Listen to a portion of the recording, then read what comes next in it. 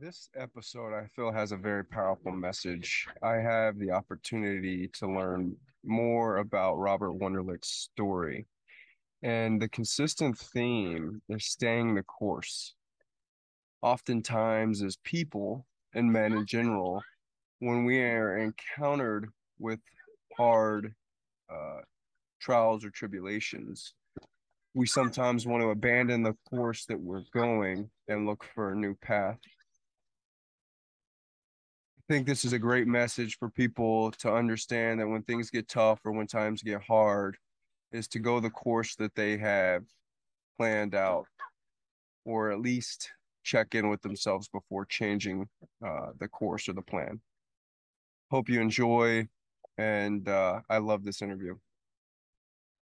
Absolutely. Hey, good afternoon to my listeners. I am on a Zoom call with Robert Wunderlich. Robert Wunderlich is my personal coach. I have so much gratitude for him, and I'm thankful that he's on today.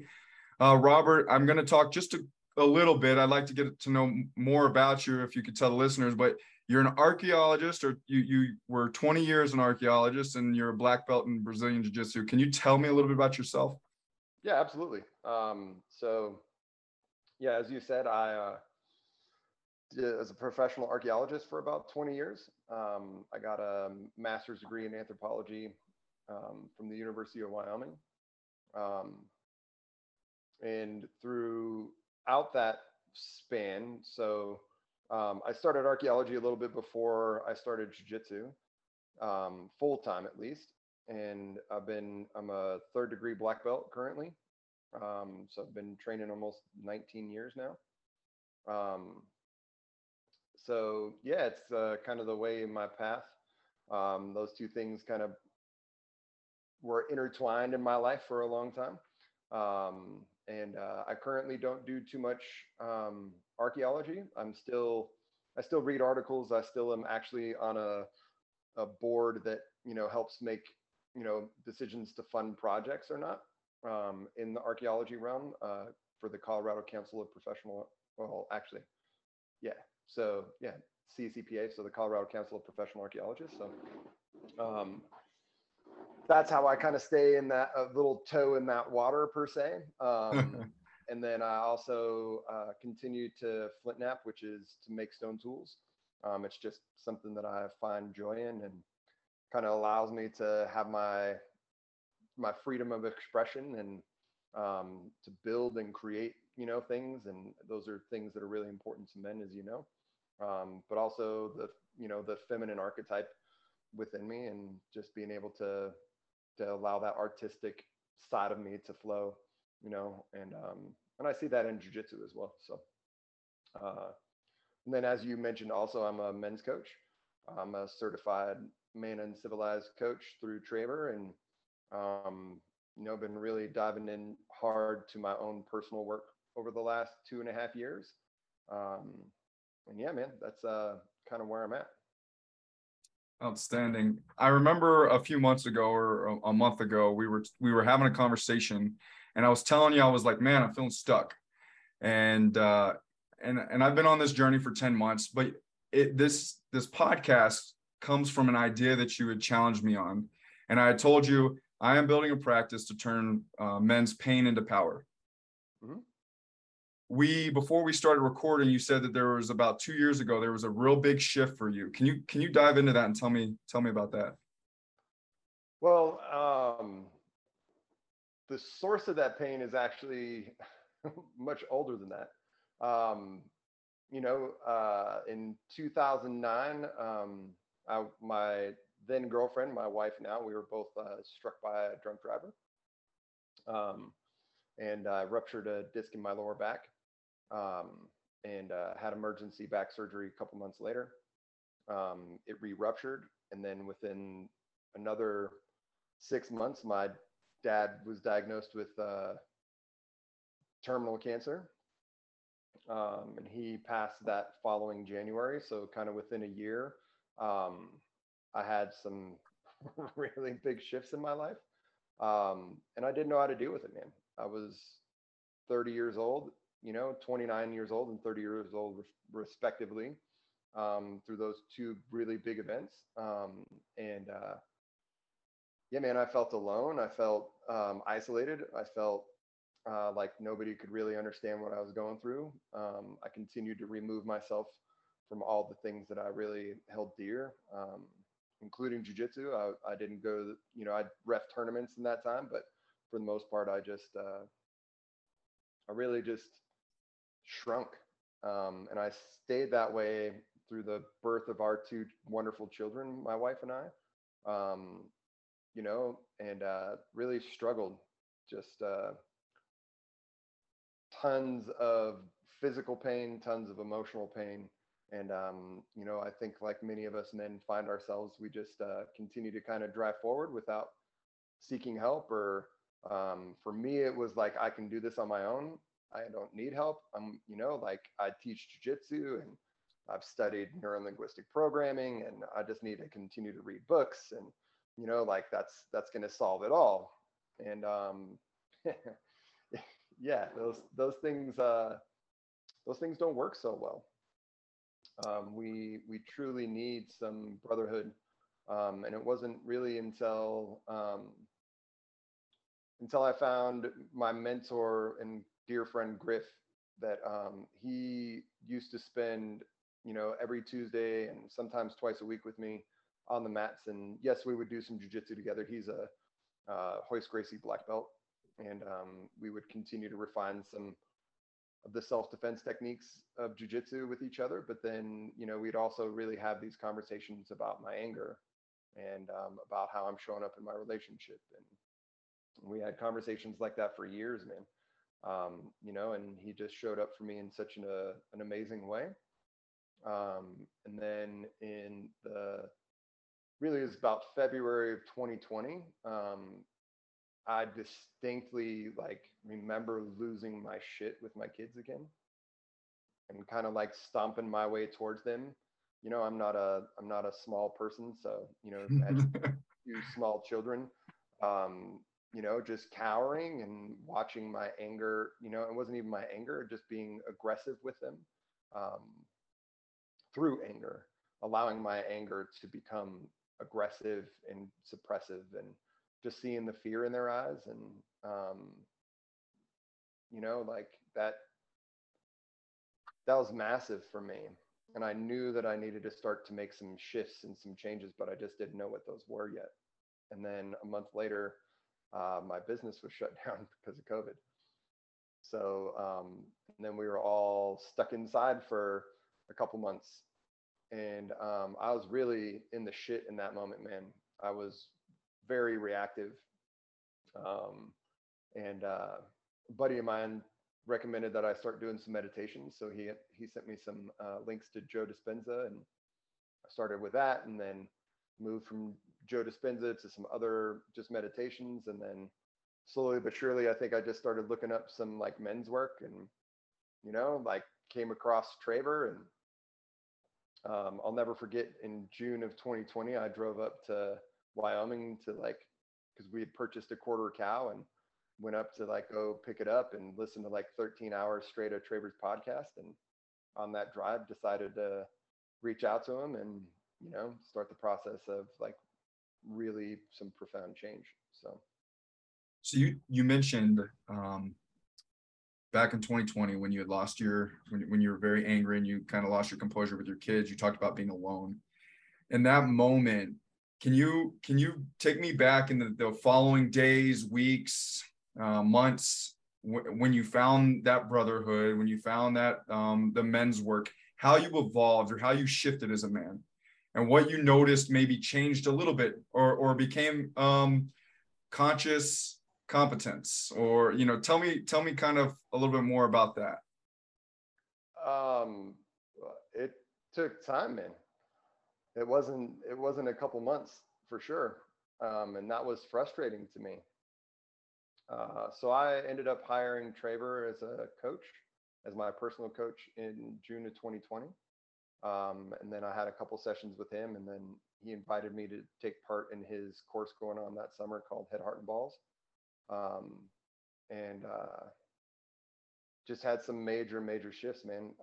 Like became sober, I stopped smoking weed. I stopped drinking for those 6 weeks because that was a part of the course, um, and ask of the course. And then I decided to continue, and those first 3 weeks they were so hard, man. I was getting barely any sleep, because my mind was racing, and that's why I would use, marijuana to sleep. Was, basically right before to go to bed, okay, take a little hit and then be able to actually fall asleep. But what I was doing was numbing myself from all the feelings and all the, things that I was suppressing in my life, all the stuff that I was shoving in my shadow, my relationship at that time, and how, like I was treating those around me.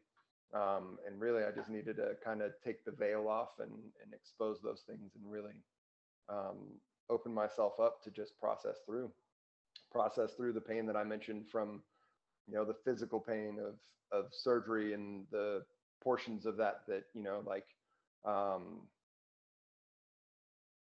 that really, impacted me. I've had several bouts in my life with suicidal, thoughts, and just, things along those lines. And one of those was in 2012, man. I never forget, like, um, from the outside. And that's the thing, is like, we're so accustomed to just being able to, we feel what we feel, but we never understand what others are going through. And from the outside, man, it looked like the perfect year for somebody, like, I we bought our first house together, my wife and I. We got married that July. I successfully hunted my first elk that year. I got my black belt in that December, of 2012. And throughout that entire year, almost daily, I would pull into my driveway and think about ways to no longer be here. So, yeah, man, it's to move through that pain and to move through the depths of those things, and to then take those next steps to understanding what those roots are, and where those, some of these thoughts come from not just the trauma that occurred recently, but the wounding and possible trauma that occurred from childhood. So I would say that it's been it's been a lot of work over the last 2.5, a little more than 2.5 years. Multiple therapists, multiple coaches, um, multiple times going to, the uncivilized initiation, and I'm just continuing on, man. Just continuing on to that, continue that process, because it's truly something that's going to be lifelong for me. Absolutely. It's great that you mentioned the uncivilized initiation. I just went to my second. We finished yesterday, and I said something in that group that the fabric of who we are changes when we heal in community with other men.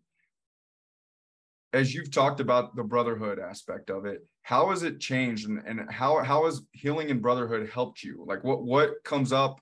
What are some things that you is beneficial of healing in brotherhood, or coming in community with other men and taking this step forward rather than the lone wolf mindset? Well, man, I think that it's important to state that, like, I had a lot of brotherhood around me. I have another really good friend, John, that was also there through a lot of this and really helped me through, talk through a lot of these things. And he's done a lot of men's work also. So he's done some Mankind Project and, groups along those lines. And he's always been somebody that showed up for me in those realms. As someone who's done jujitsu for, about half his life, I have a ton of quote unquote brotherhood. I've got a ton of, men and women around me that share that passion and share similar goals and things along those lines. But jujitsu is also a place where I can avoid talking about some of those things, where I can create to bypass. I can go and just train and forget about my problems, and then immediately just pick them up again right as I leave the door. So for me, it's really come to the realization that it's the combination of both of these spheres. That jujitsu can push the envelope in so many beautiful ways, and it can bring up things in you, and it can really expose a lot of things in you. But without some of the tools to like really help you process through some of those things. And without other people that are conscious in their own journeys, then some of that stuff can go unresolved, if that makes sense. Absolutely. So yeah, that's what I would say. Um, does that answer your question, by the way? Yeah, and it actually you went where I wanted to go with it, because you are a third degree black belt in Brazilian Jiu-Jitsu. I wanted you just touched the surface of like how that correlates to men's work, or just doing the work, even if you're a woman, right? So like doing the work, but in men's work, how is Brazilian Jiu-Jitsu correlate with your journey in men's work? Um, Jiu-jitsu is life, and I don't say that in the way that like, oh, jiu-jitsu is life and that's all I have. Like it, I mean that in the sense that the way that jiu-jitsu correlates to life is profound. The way that jiu-jitsu correlates to the work is profound. Um, it's there's so many correlations. We fail all over the place in life, and we fail all over the place on the mat. You get tapped a bunch, and you have to learn how to pick yourself back up and shake it off and continue to train and not let it get you down. And so I think with both spheres, both inner work and with jujitsu, I've kind of got a formula that helps people kind of realize that they're very similar, but perseverance plus repetition over time equals success. Like it's gotta be those things. It's gotta Perseverance is what leads you to take the next step always. Like all the voices that we hear, all the things that all the resistance that we feel to going the path that we know in our gut that we need to take. And oh well, I'll get to it tomorrow, or Netflix is calling my name, I'm going to go sit down and binge something. And when deep down inside, man, like, oof, I really want to make sure that I get this out into the world, or I want to show what my unique vision is in the world, or the way resistance shows up is pretty profound. Like I've heard someone say that it's like when you quit drinking, and the moment you quit drinking, you've made that decision in your head, and then 15 minutes later your best friend calls and is like, hey dude, the bar down the street's having 2-for-1s, let's go. And you're like, I literally just decided to stop drinking. Like, where the hell did this Yeah. come from? So yeah, man, I think that jiu-jitsu pushes envelopes in ways that you just may be able to shelter yourself from in real life, and vice versa. Like in the work, shelters, you know what I mean, exposes you in ways that jiu-jitsu just doesn't get to in some other ways. Does that make sense? Yes. So being able to become comfortable being uncomfortable is one of the most important things that I think all of us can learn.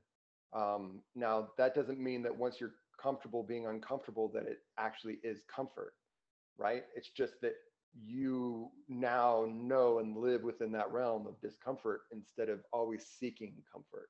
I think seeking comfort is one of the most destructive things that we have in modern society, honestly. That we want things to be easier for us, that we have this expectation that things are supposed to be, come to us in a flash. Um, the kind of Amazon Prime mentality of today. But I read a book, so therefore I should be better at it now. And I was a part of it, man. I had those same expectations, so I'm not speaking above anyone in that statement. Absolutely. I've heard you say this many times, and I love this thought that you have, and I'd like you to dive into it, not just in the men's work realm, but how it's played a key part in your journey. Unconscious incompetence to conscious competence, and I know there's more to that, but you've mentioned this to me multiple times. I've heard you speak to other men multiple times, and how profound of a statement that is, and how it's played a journey in your role, or a role in your journey. Yeah, absolutely. So kind of going back to the formula of perseverance plus repetition over time equals success. Okay, so the way neurologically we learn is we don't know what we don't know, right? So that would be labeled unconscious incompetence. We literally are not conscious about what we don't know. So therefore, how can we learn anything about it if we don't even know it exists in the world? Okay, so when we so I'll use a jujitsu example. So it's like it's that feeling that I'm sure I had when before I went to jujitsu is like I have no idea what I'm getting into, and the feelings of anxiety, like what are they going to do to me? Am I just going to get beat up? Are they going to hurt me? And we just didn't know what we didn't know. And then the second that you walk into an academy and you do your first move, that first move that you've done in jujitsu is now moved from unconscious incompetence to conscious incompetence, meaning that at least you know that it exists in the world. I know that a cross collar choke actually exists in the world. I don't really know how to do it yet because I've gotten 6 reps in class tonight or 12 repetitions in class tonight. But hey, at least I know it exists in the world and the possibility of getting better at it is there. I know that if I put more time and effort into it through many more repetitions, then I can move into that next realm, which is now moving it to conscious competence. Okay, so you've had enough perseverance to continue to do it repetitiously that now you've moved it into conscious competence. So now you know that it exists and now you know how to do it to a level of proficiency. Does that make sense? It Now, does. this is where it's really profound. When we have many, many conscious reps towards competency, then then it moves to the unconscious competence. So where we no longer have to consciously think about it. And we do things like that every day in life, Alex. So this morning, I'm assuming you took a shower this morning. I did. And this is an example that everyone can think of. It doesn't matter what age. Everyone takes a shower. But when you were in that shower this morning, did you actually think about the shower? What you needed to do in the shower? Did I you? didn't. I did not. Right? Like, hey, I'm going to pick the bar of soap up in my right hand, and I'm going to start on my left hand, and I'm going to work and then you wash yourself. Did you consciously think about any of those steps? No. I did not. Because you've done it every single day of your adult life for the most part and portions of your childhood, right? That's that's conscious, right? Unconscious competence. That is literally you not having to think about something. And now you're thinking about, man, I've got to do this today. I'm going through my to-do list. I've got to get my kids ready to do this. I've got to pick up this today, right? You're thinking about everything other than the shower. So much so that you get done with your shower and you're like, oh, where am I? Like, oh, okay, now it's time to turn off the shower and actually get going, right? Does that make sense? And somehow you've cleaned yourself through that process. It does. Can you tell me how that's kind of played a role in your journey and what you've experienced over the last 2.5 years? Or as you mentioned at the beginning, it runs deeper than 2.5 years. However, that's played a part in your journey. So for me, it's understanding and always kind of having the quote unquote white belt mentality with things, that we learn new concepts, we gain new tools, we gain a better understanding of how to approach ourselves, how to be in relationship, how to be parents, how to heal, really, right? And we can gain those things, or those things can be shown to us by others, or they can be revealed to us in ourselves. But if we just pick them up that once and then we set it down, like we've got some, like we've, in some kind of way just been like, oh, okay, I got it, right? And then you set it back down and then you don't pick it up again and you don't rep it, then it's gonna die. It's not gonna be something that it becomes a part of you. You stymied the process. because really the most important aspect of everything that I've just mentioned, from unconscious incompetence and then moving it to unconscious competence, is really ensuring that we get the reps all the way through, and that there aren't there aren't too many reps, right? That's how mastery is done. Mastery is taking something and just knowing that you're going to get better at it by committing to it every day. Like, I don't, like, my bottom line and what I personally do, is that perseverance is a disguise for intent. My intent every day is to wake up and like do the work for me. So my intent daily is to do the work, to do inner work. And then at the end of every day, to have some form of self-reflection. How did I do today? How did I show up today? Did I show up well today? And then, even knowing that I may not have, maybe I lost it with my kids again. Maybe I had something, you know what I mean? I fell apart and I didn't use the tools that I've gained. So then understanding to have some grace and compassion for myself in that moment, to truly bring some understanding that, like, I'm a human being and I'm working through patterns that have been there for years. And I'm working with some really strong forces that are within me, that have been habitually repped over and over and over again. And now I've got a couple hundred reps here, but I've got hundreds of thousand reps here. And my expectation is that because I have a couple hundred reps in this new direction, that somehow I'm just supposed to fall, you know what I mean, fall away from this other thing that happens. So really forgiving myself for falling back into that, but not even forgiving myself, but just having some grace. Hey, I'm okay, and it's okay to make mistakes, and then have some compassion. Hey, oh yeah, I'm a human being. I make flaws. This is a part of my whole process. Hey, I fell down today, but today I'm going to, right now, because I took the moment to self-reflect, I'm picking myself up. So in that day, I've still been successful in doing the work. Even if it's just that 1% better, I'm now that much better than I was the day before. And then following up consciously the next morning, hey, I remember what happened yesterday. Okay, let's walk into this day, not denying it, not saying, well, anything everything I'm going to do today, I don't want to do that. But knowing, hey, I'm going to wake up with the intent to do the work again today. I'm going to show up for my kids differently. I'm going to show up for my family differently. I'm going to have the way that I show up in the world is going to be different. And those things add up. And then that's when, and it's hard, man. It's hard for our psyche, especially in the day and age that we live, in the culture that we live, for us to see that as value.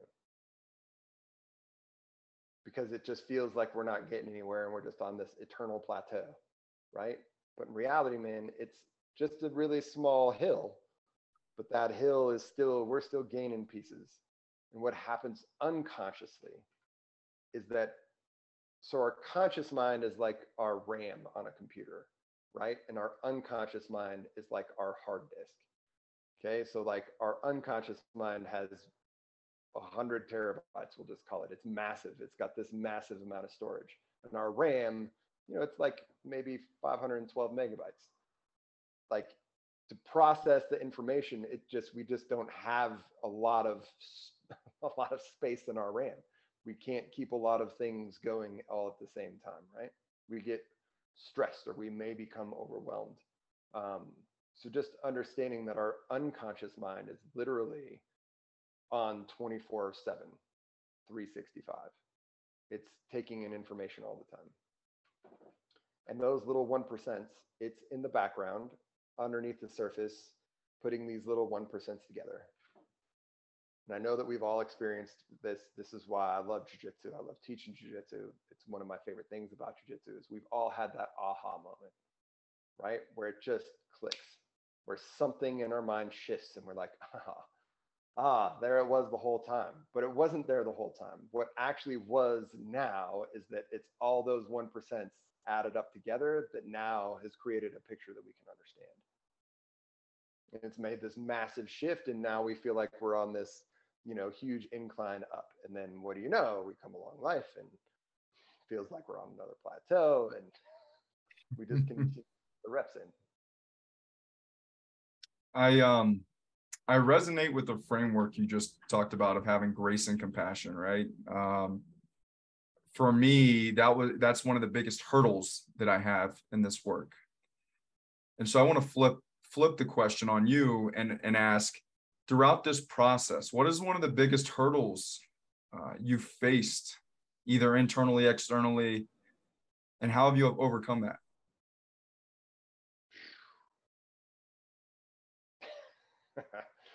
There's so many, men. Imposter syndrome, inner critic, just access to my heart, being able to lead from and have equal access to my head, my heart, and my balls to show up in the world authentically. There's so many, and every single one of them, like I still deal with. It's just not to the degree that I did 2.5 years ago, or not to the degree that I did 3 months ago or 2 weeks ago, because I'm still continuing to work through the process, if that makes sense. Absolutely. Yeah, man, none of us are above any of these things. I still see therapists to this day. I still hire coaches, like, for instance, I named my year for 2020 the year of emotional extrication to grace. So I literally spent the year looking through the frame of grace and compassion. That when I messed up, when I fell down, to literally come back to that frame and be like, as hard as it was sometimes to be on a, like 5 day span where I was just like falling and hitting my face over and over again, to then after those 5 days, just coming back to that space of like, all right, brother, man, let's get back to this understanding that we must have some grace and some compassion. We must bring that into the fold. So therefore we can actually take steps forward instead of just being trapped in that container of just self-criticism and the inner critic shame. Really, that's what it is. That's what it truly is there's something wrong with me. I shamed the hell out of myself for many, many years. We're really good at that, I think, as men. So, and I'm no different. Absolutely. With the hundreds of men that we have come in contact that we know, together, I'm pretty sure, fairly sure, that about 90 to 95% would really, when they think of Robert Wunderlich, they would think about the depthness of how you interact with people. And what I mean by that is, yesterday when we were at the initiation and you gave us this lesson on the land that we were at, it was just so deep and so intentional and so impactful. I want you to talk to the side of how archaeology, I don't want to lose that, because I feel like that is a big part of you, how archaeology has played a factor into all of this. So, man, we got to know where we came from. We got to know as human beings, like, what we've done. We've, like, and I know, like, I'm starting to get goosebumps. So thank you for this question. And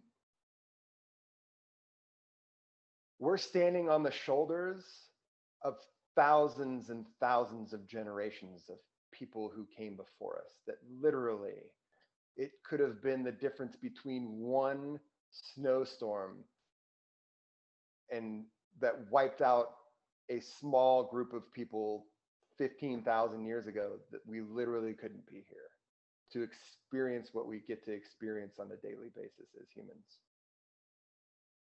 That the chances of us being able to experience this life and have a connection to that collective unconscious, the things that pull us to want to be out in nature, the things that pull us to want to understand to greater depth where we came from and who we are. That, like, I mean, the Industrial Revolution is it's a snap of the finger, man, in the relative scheme of how long we have, as hominids, right, as human beings, have been on this planet in the various forms that we've, you know, evolved through, if that makes sense. So just understanding that, like, connection is something that we so badly want now, but connection is something that we had just an abundance of then. That hunter gatherers, people who we think would have just like barely been eking, you know, an existence and wouldn't have had much joy in their life because, man, they would have just been working all the time, and man, they would have had to go and like deal with this. And could you imagine raising children? And could you like imagine birthing children? Like all these things, but like to just see the variation. Like Wade Davis is amazing anthropologist, Canadian anthropologist, and he wrote The Wayfinders, and he like makes a statement in that book that's just so profound to me, that all the different languages and all the different representations of culture are just the varying degrees of how we humans have solved the equation to just show up on this planet. It's just this myriad of different things that we've all chosen to do, you know, as a response to just being conscious beings on this blue ball that, you know, spins around a disc in the sky. If that makes sense. And just to know, like, to look back. I mean, my family and I were fortunate to go to London and Paris this last, you know, couple months, about a month ago, and to go to the Louvre and to go to the British Museum and to see the artifacts that are held there, and to see the level of mastery that people had 4,500 years ago, to see the level of mastery that people had 15,000 years ago, to, you know, just the beauty that we as human beings can produce. We are so inundated in just negative stuff most of the time. I mean, just read headlines and how sensational they are, and, you know, like all of these things, and to kind of take a step back from that and just to see how beautiful we can be. You know, to go back to that hunter-gatherer analogy of, on average, ethnographically, so ethnographically means that study of cultures that not really current today, but in the 1950s, 60s, and 70s, anthropologists went and studied, you know, nomadic tribes and hunter-gatherer tribes, you know, in Africa and the Arctic and other areas, Aborigines in Australia, and looked at their lifeways and recorded those things and recorded how long they would take to gather, you know, their resources in a given day. And on average, man, hunter-gatherers work 12 hours a week. On average. You know what the rest of that time was spent?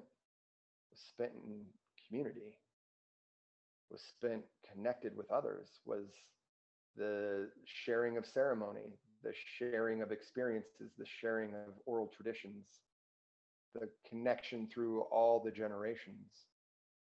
Just imagine how different the world would be if we went to just a small little, you know, we took some steps back, quote unquote, you know, and really just like gained more of that. I mean, isn't that what the initiation is? Isn't that what so many of these other things represent? Is us coming together and truly dusting off the parts of us as humans that we just so long for, you know, that if we've just buried because of the cultural ideals that we have currently. I tell you, man, I always love listening to you talk about this because there is so much passion behind it. And I had this conversation in the car when we were on our way to the ranch to do some equine therapy about the indigenous culture and all these ceremonies and traditions that if we just implemented or brought them into our society today, how things would change. And that could be a whole different podcast in itself. And I don't want to lose sight of that, because I think there is importance in bringing back to community and ceremony and connection and all of that. And can I just say, though, it's not in a way that's like cultural appropriation. Like, it doesn't have to necessarily be someone else's culture. Just do some research, because we all did these things. It's not just like we just think of groups that were in more recent history had some of these traditions. But dude, Europeans, for myself, I'm a European mutt, like I'm all kinds of different European. But all of those groups had traditions. All of those groups had ceremony.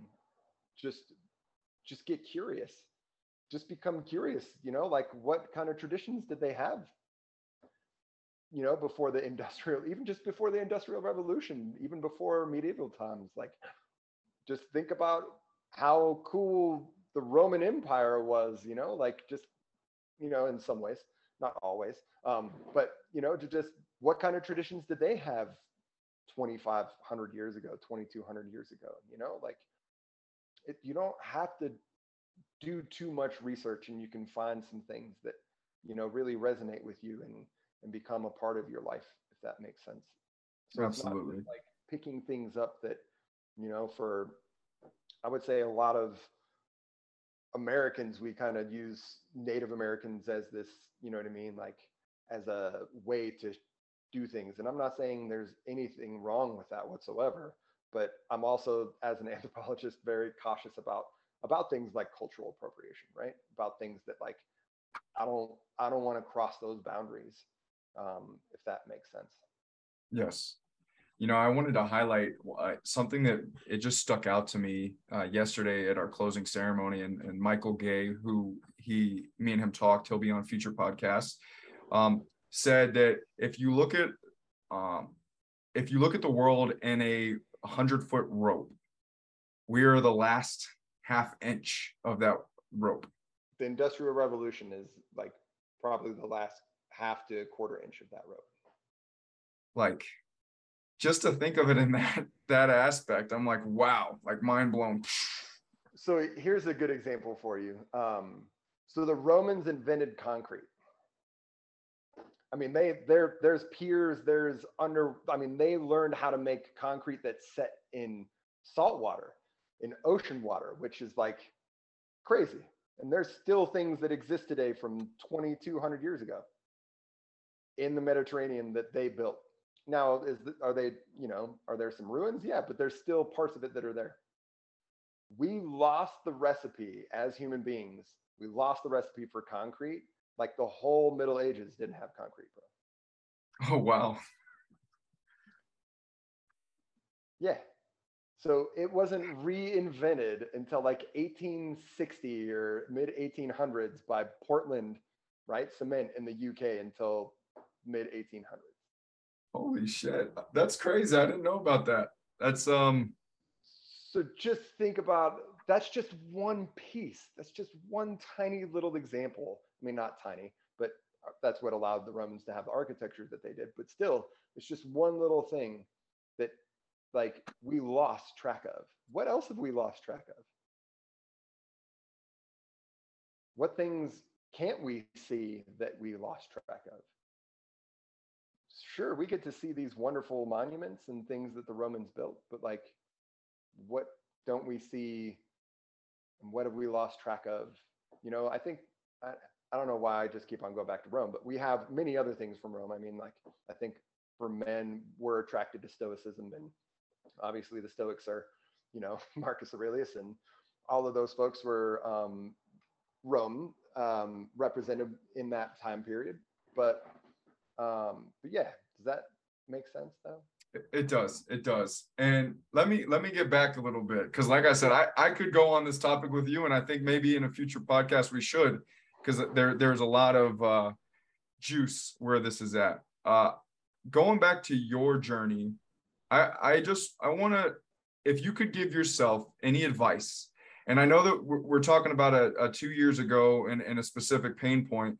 At any point, it could be 2 years ago, it could have been 12 years ago, when you had the car accident. What advice would you give yourself or anybody in your situation?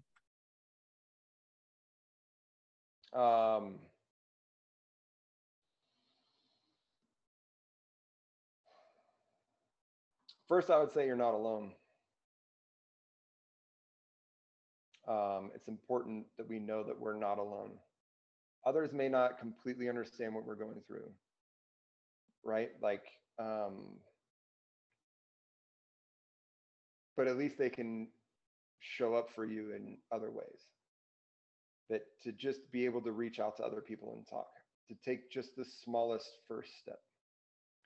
And then understanding that it's just really just those continuation of those small steps throughout, even after you quote unquote fail or fall, or I'm not someone who believes that we take steps backwards. I think that we can take some lateral steps. I think we can take some pauses sometimes, but there is no real going back. Like, you can't go backwards in life, because there's literally only one constant in life, and that's change, right? Like, so just continuing to move forward, man, to reach out for support, to understand that there are people who can help you understand what you're going through, to where it doesn't have to necessarily be someone who knows exactly what you're going through, but someone who can help you help. It's like a lighthouse. Put it this way. It's like there's those people who are like a lighthouse in your life. The lighthouse is there, but you still got to navigate the waters. You still got to avoid the areas where you're going to wreck your ship on, right? Does that make sense? Yes. So understanding that there are lighthouses out there, understanding that there are people who can help guide you, but you got to do the work. Like in jiu-jitsu, man, I teach jiu-jitsu every day. And I tell my students this all the time, that like, jiu-jitsu is yours. It's your jiu-jitsu. I show jujitsu, but I don't want you to do my jujitsu because it's impossible for you to do my jujitsu. That's mine. That's the way that I view it. In my body, it does it. And my mind works through those problems to solutions, right? Like, without doing the reps, you're not going to get better at it. So there's that piece that there's also those men and those women that will help hold you through some of those really hard times. And if you do run aground, that there are those men and those women that can help you repair the ship, that can help you heal, that can help you bail some water, so then you can continue on your journey. Whew. I love that. I want to my last question, and we'll wrap it up. I want to give you 2 to 3 minutes. No, your floor, and go. 2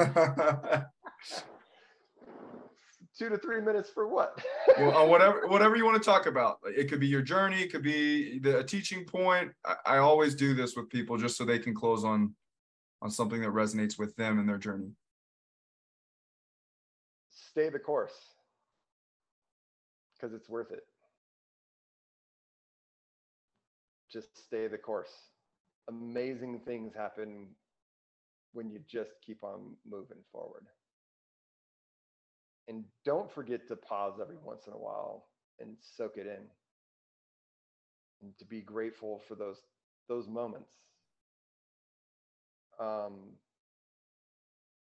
For me, one of the biggest lessons that I've taken from this work is my pattern of behavior used to be like this very short wavelength of like ups and then extreme downs and then extreme ups, and then and it was day to day, and it was week to week, or it was month to month. It just depended all over the place, right? Through doing the work, I've been able to cut out the highest of highs. I've been able to cut out the lowest of lows. I've been able to shrink that graph now, and I've been able to shorten the wave. Knowing that, like, I personally, and I think I spoke about this to you the other day. You did. Really getting to the rhythm to where I know no matter what, life is going to have ebbs and flows. And in fact, I want them. I want the highs. I want the lows. I need them so I can learn from them.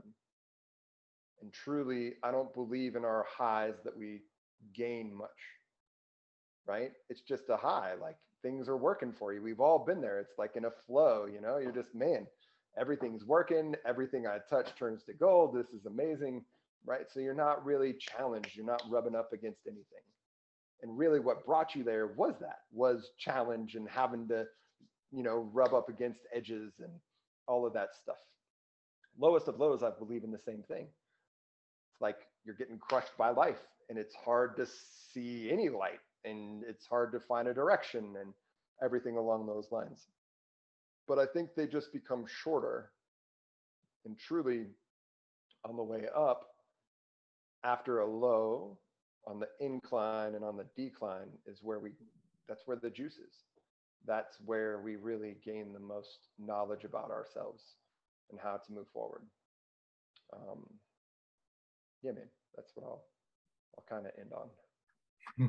So beautiful. You did tell me that, and it's been so impactful listening to it a second time. I want to, for anybody that's listening, that everything that Robert is talking about, I first want to be his first advocate and say that what he does challenge you as a man, and you will see change if you choose to have him as your coach, right? And so, Robert, anybody that is resonating with this podcast and wants to reach out, how can they reach you? I'm on several social media platforms. I don't really check Facebook too much. I dropped that one a couple years ago, really. It's just too much in some ways. I am on Instagram at WunderBJJ99, and that's with a U, not with an O, so WUNDERBJJ99. You can email me at robert@arvattajujitsu.com, whether you're interested in doing work as far as coaching goes, and or if you're interested in the Arvada area, Denver area, to do some jiu-jitsu. I'm available too. I know that in the nation, you've heard me say this numerous times, but my virtual door is open. That's how I do show up in the world, is to show up like I lead through conscious service, you know, and that's my leadership kind of guide, if that makes sense. So. Absolutely. I just want to say thank you once again for coming on. The impact that you've had, not just on me and this journey that I'm on, but the impact that you've had on men around that I've witnessed.